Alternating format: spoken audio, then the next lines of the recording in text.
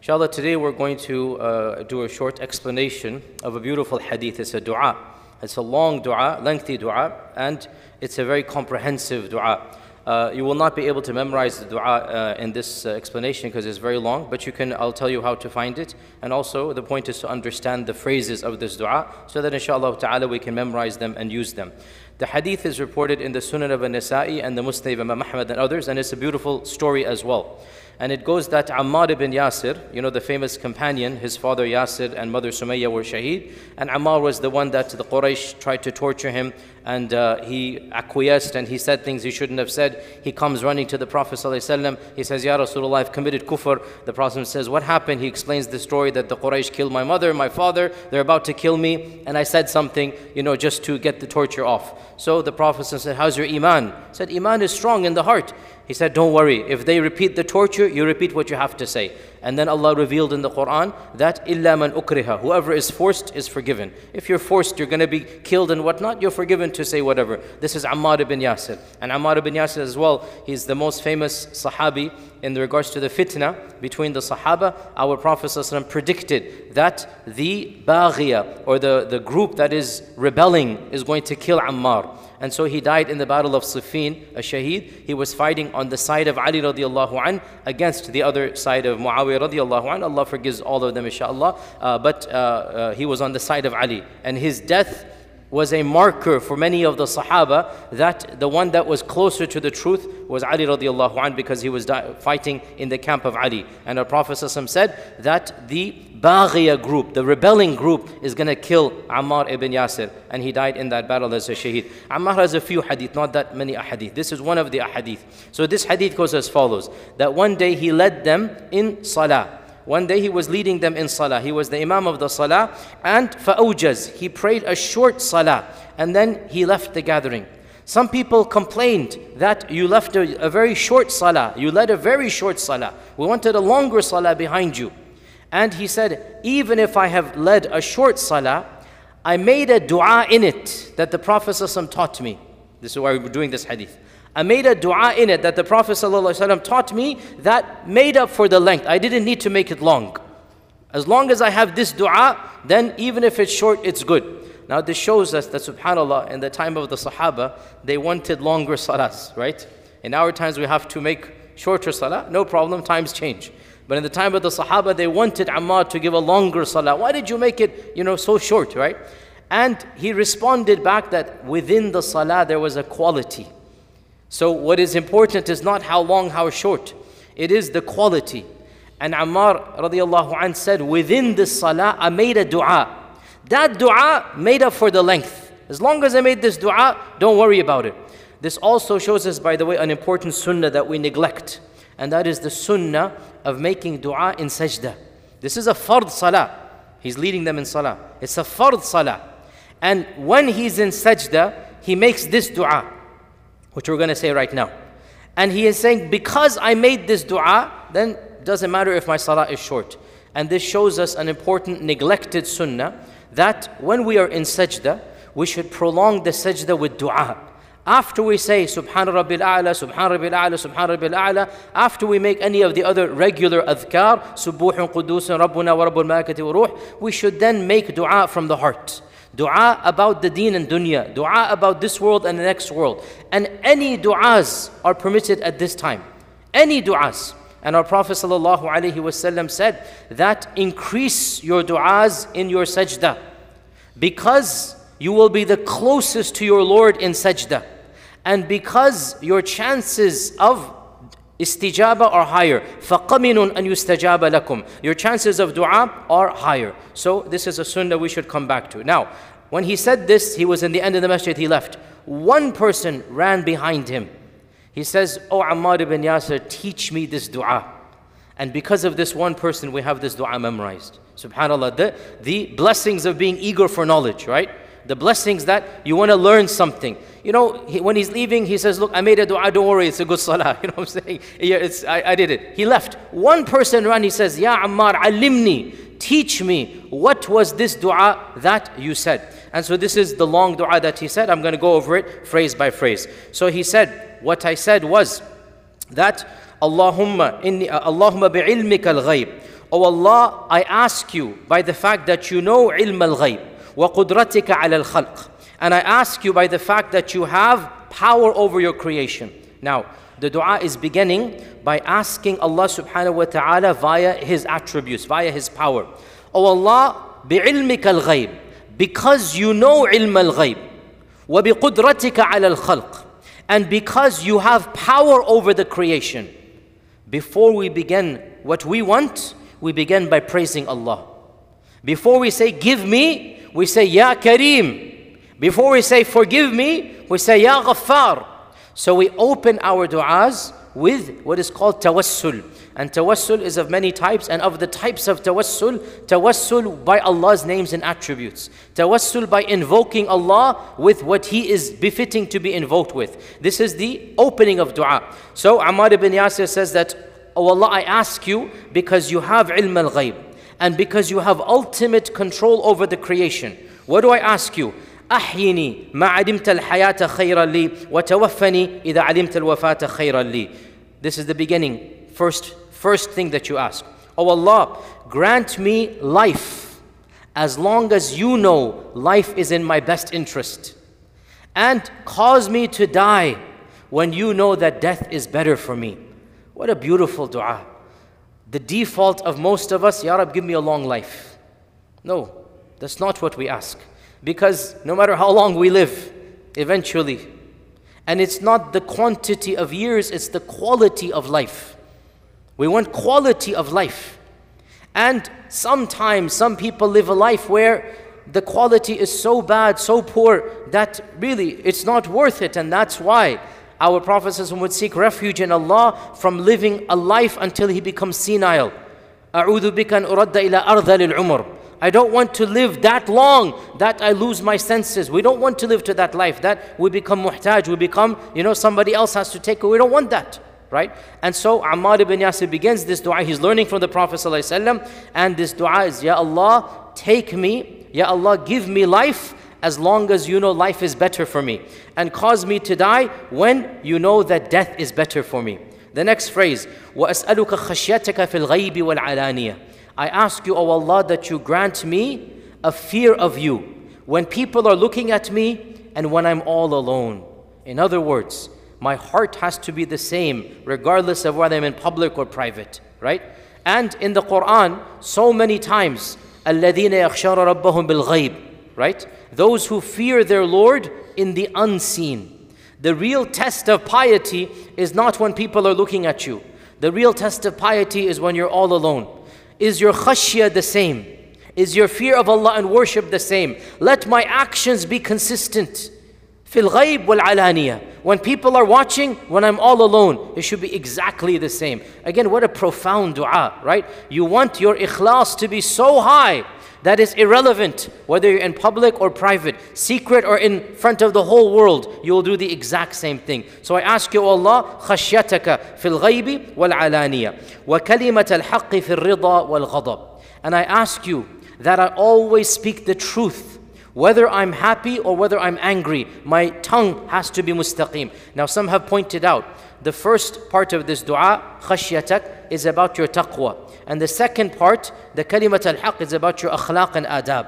And the summary of all of Islam is taqwa and adab, right? Taqwa and how you treat other people. And these two phrases combine that. Oh Allah, grant me khashya of the heart. And oh Allah, make my tongue straight in all circumstances. And the tongue, it is the key to akhlaq.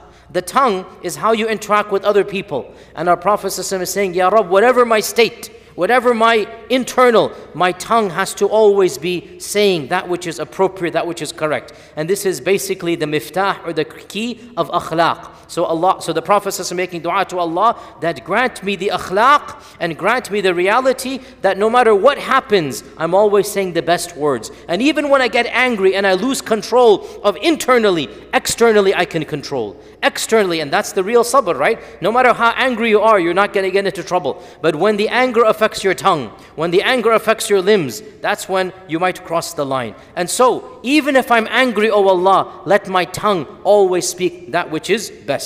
وَأَسْأَلُكَ الْقَصْدَ فِي الْفَقْرِ وَالْغِنَى.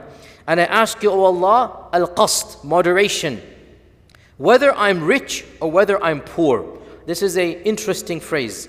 أسألك القصد في الفقر والغنى. I ask you moderation in poverty and in richness. What does this mean? By the way, the Prophet ﷺ would never ask to be wealthy. He would never say, oh Allah, make, even though it is not wrong per se, it is not haram. We may ask to be of the wealthy, but we should always add a caveat and make me of the generous, right? Never say, oh Allah, give me money, just like that. That's a fitna. And that's why our Prophet ﷺ never just said, give me money. No, that's not really, even if you want money, oh Allah, grant me wealth and make me of the salihin. No problem. You add that at the end as well. But our Prophet ﷺ's maqam is higher than mine and yours. It is not befitting that he asks Allah for a lot of gold and silver. What did he ask Allah? As'aluka al-qasd. I want moderation in poverty and in richness. Now, scholars have differed. What does this mean? The majority interpretation, which inshallah, and there's nothing wrong with having multiple interpretation, is that, oh Allah, regardless of how much wealth or poverty I have, I'm always being generous and taking care of my family. Moderation here, I don't want to be extreme in either giving everything or withholding everything. So regardless of my own financial circumstances, regardless of my own state, I should always be consistently generous and consistently prioritizing family, because that's what Islam teaches us, right? Islam does not teach us that we become impoverished and leave our wife and children poor and we give everything to other people. No. So this is the majority interpretation, al-qasd. There is another interpretation, nothing wrong with this, and that is that if I am blessed with wealth or tested with poverty, don't make it extreme either way. Give me moderation. So, and there are ahadith that I seek refuge in you from the fitna of ghina and the fitna of faqr. And this could be interpreted this way, that, oh Allah, if you give me wealth, don't make it a fitna for me. Don't make it so much. And if you're testing me with poverty, don't make it a fitna for me that there's no food to eat, right? So, you go through a little bit of cycles. If the cycle is within a reasonable spectrum, alhamdulillah, don't test me with unreasonable spectrums, right? And we all know that extreme wealth is one of the biggest tests of mankind. Look around you. Wallahi, look around you. How few people of that category are righteous. Similarly, extreme poverty is a major fitna, because you cannot concentrate, you cannot pray, you cannot take care of your children, you cannot live a normal life. That too is a problem. We don't want to go there. So another interpretation which is valid, that, oh Allah, if you test me with wealth, don't test me with that which is going to be too much. And if you test me with poverty, don't test me with that that's going to be too much poverty. So I want moderation. Even in wealth, make me moderate. And even if I have to be tested with poverty, not too much of a fitna. And both of these interpretations are valid. So I ask you, Allah, al-qasd في الفقر والغنى وأسألك نعيما لا ينفذ وأسألك قرة عين لا تنقطع. Oh Allah, I ask you blessings that never stop and a coolness of the eye that will never cease. So continue to bless me, bless me, bless me. Continue to give me comfort that will never stop. Once again, we have multiple interpretations. The primary interpretation, what is it that will give you continuous blessings forever and ever? Jannah. What it is that will give you continuous coolness of the eye without stopping? Jannah. So, one interpretation, which is, again, there's nothing wrong. All of these are valid, right? The first interpretation, these two phrases, I'm asking you for Jannah. And he's describing Jannah. Oh Allah, grant me that place in which the blessings never cease, and that place in which the comfort of my eyes will never stop. That is Jannah.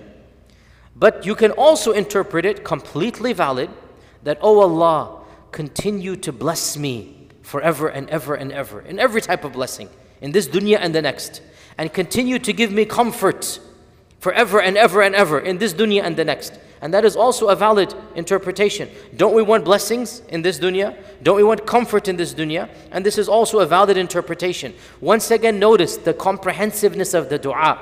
Our Prophet ﷺ is not saying, bless me with wealth, bless me with a house, bless me with children. He keeps it open, leaves it to Allah. Continue to bless me. You know best how to bless me, O Allah. And of the etiquettes of the dua, is to be jami', comprehensive. Don't specify when you can leave Allah to specify.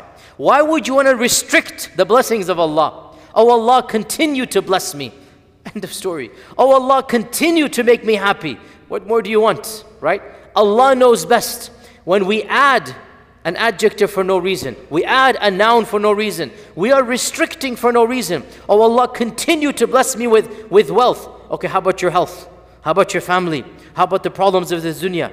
Why restrict the unrestricted? Oh Allah, I ask you blessings that never stop. What a beautiful dua. Oh Allah, I ask you for a comfort of the eye that never ceases. Always make my soul at peace. Subhanallah. This is the etiquette of the Prophet, of the prophetic dua. And the hadith goes on that وَأَسْأَلُكَ الرِّضَى بَعْدَ الْقَضَى. Beautiful phrase here. وَأَسْأَلُكَ الرِّضَى بَعْدَ الْقَضَى. I ask you, O Allah, that after your decree comes, you grant me contentment of that decree. We can't change Allah's qadr. We cannot change qadr. But we have to accept that qadr and be content. We don't have to be happy. We have to be content. There's a difference between the two. Nobody is happy at a calamity. But once a calamity happens, we have to have a resolution in our hearts. Resolve it. Inna lillahi wa inna ilayhi raji'un. Allah is the one who says kun fayakun. We must accept Allah's qadr, even if we don't be happy at it. So He's asking for rida ba'd al-qada. Because to reject qada is the essence of kufr. A'udhu billah. To reject it. Why did this happen to me? This should not have happened to me. You are rejecting the power of Allah subhanahu wa ta'ala. So the Prophet ﷺ is asking, Oh Allah, when your qada comes, grant me contentment at that qada. So this is the next phrase. Few phrases left here. وَأَسْأَلُكَ لَذَّةَ النَّظَرِ وَأَسْأَلُكَ بَرَدَ الْعَيْشِ بَعْدَ الْمَوْتِ. And O Allah, I ask you for the coolness of living after death. What a, again, interesting dua. After I die, I want to live a good life. SubhanAllah, when you make this dua, your mentality changes. Death does not become the end, it becomes the beginning. Oh Allah, I ask you for the coolness of life after death. Imagine, you're asking Allah, you're looking forward to the real life. You want the life that is sweet, the life that is good, beginning with the barzakh and continuing all the way to Jannah. Oh Allah, I ask you for the coolness of life after death. Subhanallah, the whole, again, for the Muslim, for the mu'min, death is not the end. Rather, it is a milestone that all of us have to pass. And after that milestone, we want to have the real life. So, oh Allah, I ask you for the best life, the beautiful life, the life that is cool and sweet, that will come to me when? After death. Subhanallah. Again, the mentality changes. And the phrase then, the hadith goes on, وَأَسْأَلُكَ لَذَّةَ النَّظَرِ إِلَى وَجْهِكَ. This is one of the phrases that is why the hadith of Ammar is so important. Imam al-Shafi'i, others, they use this hadith to prove the doctrine, which is mainstream Sunni doctrine. Non-Sunnis denied it, the Mu'tazila denied it, the others denied it, and that is to look at the face of Allah subhanahu wa ta'ala. Right? It's in the Quran, وَجُوهُ يَوْمَئِذٍ نَاظِرَةٌ إِلَى رَبِّهَا نَاظِرَةٌ. So looking at Allah Azza wa Jal is one of the key doctrines of the Quran and Sunnah.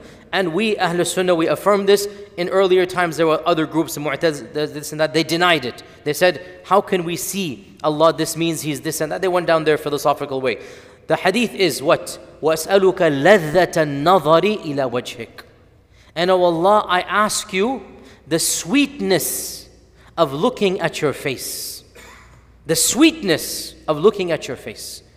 Now, the looking at the face of Allah subhanahu wa ta'ala is the highest blessing of Jannah. Nobody will get it unless they are of Jannah automatically. Only the people of Jannah will get it.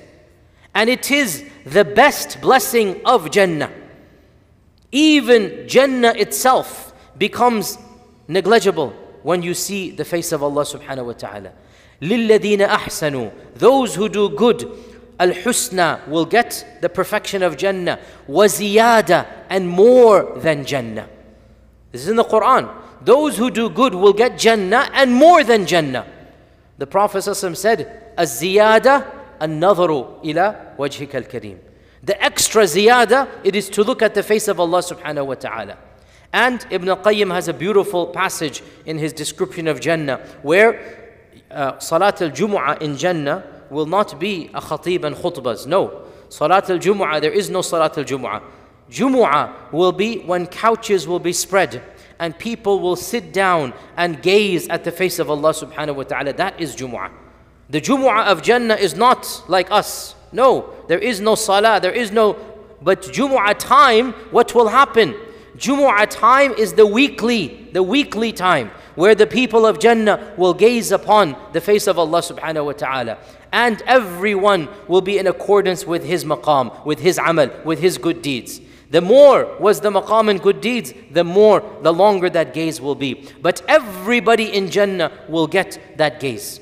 And our Prophet ﷺ described it as ladhat an-nadhar, the sweetness of looking. There is nothing sweeter than that gaze of Allah subhanahu wa ta'ala when we're able to see Allah. And that does not happen in this dunya, as we know. Musa asked, he didn't get it. In this dunya, you cannot get it. It is only in the akhirah. That Allah Azza wa Jalla says in the Quran, كَلَّا إِنَّهُمْ عَنْ رَبِّهِمْ يَوْمَئِذٍ لَمَحْجُوبُونَ. On that day, the people who rejected Allah shall have a barrier between them and Allah. Imam al-Shafi'i commented on this. He said, when Allah shall punish the kafir with the barrier, this indicates He shall reward the believer by lifting the barrier. You get the point here, right? When Allah says, كَلَّا إِنَّهُمْ عَنْ رَبِّهِمْ يَوْمَئِذٍ لَمَحْجُوبُونَ.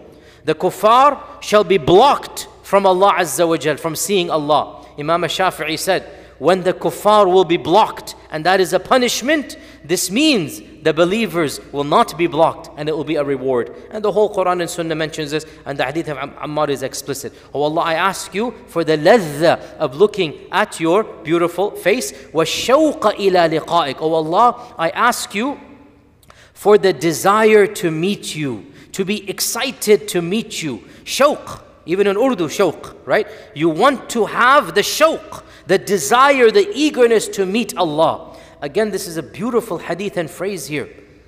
Not the desire of death, because nobody desires death. But what will happen after death? To meet Allah, I should be excited to meet Allah. And the Prophet ﷺ is saying, oh Allah, make me excited to meet you. Give me that trepidation, give me that desire, that yearning, that, oh Allah, eventually I want to meet you. And when we have that desire, will it not be manifested in our actions and good deeds? Won't our entire life change when we're thinking about the akhirah, looking at Allah, the desire to meet Allah? So this hadith, by the way, it's so beautiful because it combines this dunya and the next. Give me the best of this dunya, make my life good over here, allow me to live as long as I live and then die when death is better for me. And I want to meet you, oh Allah, I want the desire to meet you, I want to see your face. When you keep on saying this dua, right? What will the problems of this dunya be to you? Nothing, you don't care. There's the eternal life afterwards. When you're eager to meet Allah, then you're not troubled by what is happening in this dunya. So, وَالشَّوْقَ إِلَىٰ لِقَائِكَ فِي غَيْرِ ضَرَّاءَ مُضِرَّةٍ وَلَا فِتْنَةٍ مُضِلَّةٍ. And oh Allah, allow me to meet you, but I don't want the death to happen in a calamity that is harmful, or in a fitna that is misguiding. In other words, all of these phrases, they imply death. I'm going to die, I'm going to meet you, I'm going to see you. Oh Allah, I don't want my death to be ضَرَّاءَ مُضِرَّةٍ. Darra is like a general calamity that is harming lots of people. I don't want to die in that type of calamity. وَلَا فِتْنَةٍ مُضِلَّةٍ. And neither in a misguiding time that might misguide me. A fitna happens and I turn left or right and my death comes to me. No, I don't want that. Allow the death come to me when in a state where my iman is strong and the calamity is not affecting me and my family. So we ask Allah for a dignified death. And this is what this phrase implies. And then the final phrase of this hadith, Allahumma zayyinna bi zinatil iman waj'alna hudatan muhtadin. The final phrase, Allahumma zayyinna bi zinatil iman. Oh Allah, beautify us with the beauty of iman. Clothe me with the clothes of iman. Oh Allah, allow iman to make me beautiful. I don't want to be beautiful because of my wealth. I don't want people to like me because of my fame. No, my zina, that which brings me admiration and respect, my zina should be iman. Let my iman speak for me. زينا بزينة الإيمان وجعلنا هداة مهتدين. And O Allah, make me of those who are guided and allow me to guide other people. O Allah, make me of those who are guided and make me so guided that others will be guided through me and because of me. This is the famous hadith of Ammar ibn Yasir, and you will find it in every prayer book, and you can literally Google the dua of Ammar ibn Yasir. There's only one. Ammar ibn Yasir has only a few hadith, and only one of them is a long dua. So if you Google the dua of Ammar ibn Yasir, you will find this beautiful phrase, and you will inshallah download it and use it in your prayers, and you will then increase the quality of your salah, even if the quantity is small. Make this dua in your sajda as our Prophet ﷺ did. May Allah subhanahu wa ta'ala grant us all of the things of this dua. We'll continue later. Assalamu alaikum wa rahmatullahi wa barakatuh.